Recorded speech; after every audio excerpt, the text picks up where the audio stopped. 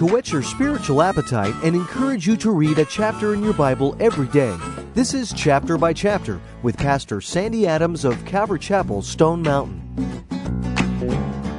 In Matthew chapter 7, Jesus concludes the Sermon on the Mount. Get the 2x4 out of your own eye before you condemn your brother for the toothpick in his eye. Optical surgery and confronting a brother are both sensitive operations. Be careful before you barge into another person's life with a stain on your own. God promises to bless people who ask, seek, and knock. It's just that simple. God enjoys giving good gifts to His kids. Being part of the crowd can be dangerous. The crowd turned on Moses, stoned Stephen, and crucified Jesus. Only one road leads to God, and the crowd is not traveling down that road. Which road are you traveling? Many are on the wrong road because of wrong doctrine.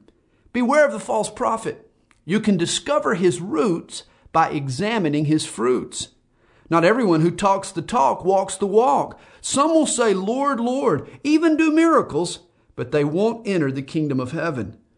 To deception-proof your Christian life, make sure you build on a solid foundation. Study God's Word. Many believers are gullible because they're not grounded. Learn the words of Jesus and do them. This is Chapter by Chapter, and each day at this time, Pastor Sandy Adams will summarize for you a chapter in God's Word.